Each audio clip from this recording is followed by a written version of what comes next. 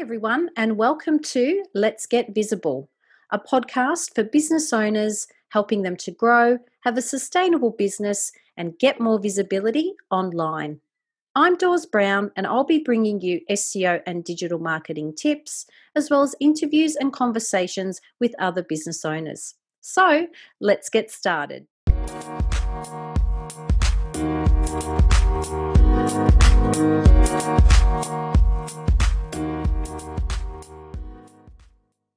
How to harness user intent for search engine optimization. User intent is the reason behind searches made on Google. In SEO, it involves understanding what your target audience wants and searches for. This is a vital requirement in search engine optimization.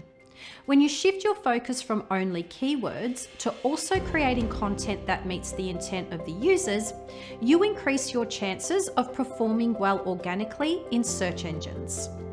Quality content is king, and if people get what they want and need on your page, it helps increase your visibility on search engines such as Google and other search engines who give great importance to what users want.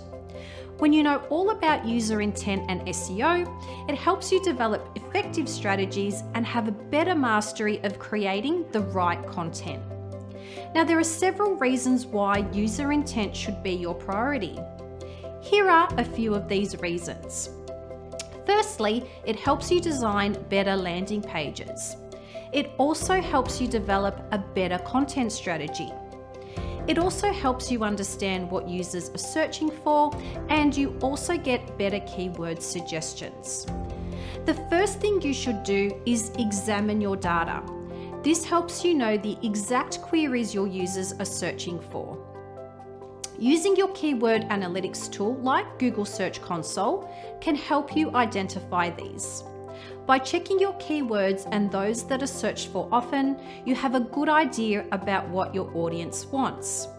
Now, there are several tools developed to help you monitor the progress of your website. These tools can also help you track how users interact with your website. Some free favorites include Google Analytics and Google Search Console. There are basically three types of user intent. The first being informational user query, for example, how to bake a cake. The second is a transactional user query, when someone is searching for download baking recipes. And the third is a navigational user query, when someone is searching for something like Instagram.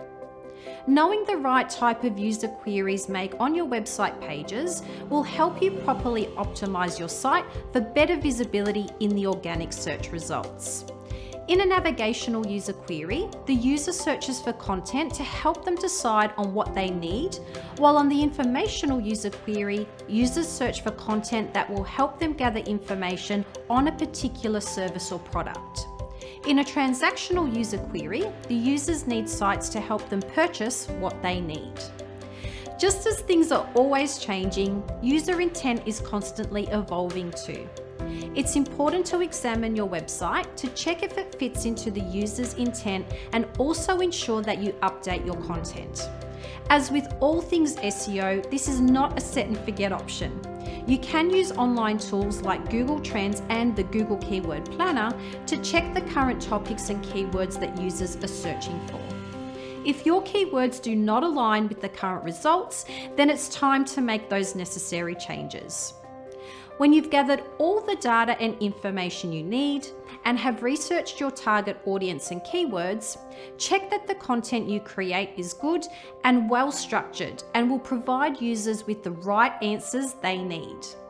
You also can try using subheadings and images to enhance the readability of your content.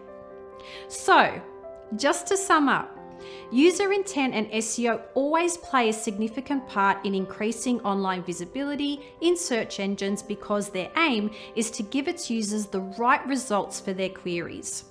This is why you need to ensure that in optimizing your website, you consider user intent. Thanks for giving this show a listen, and don't forget to leave your feedback and rating. If you want to learn more about me or my services, please jump on over to letsgetvisible.com.au, where you'll find show notes and links to my social media profiles so you can connect there as well. Okay, well, that's a wrap for another episode. So I'll join you next time on the Let's Get Visible podcast.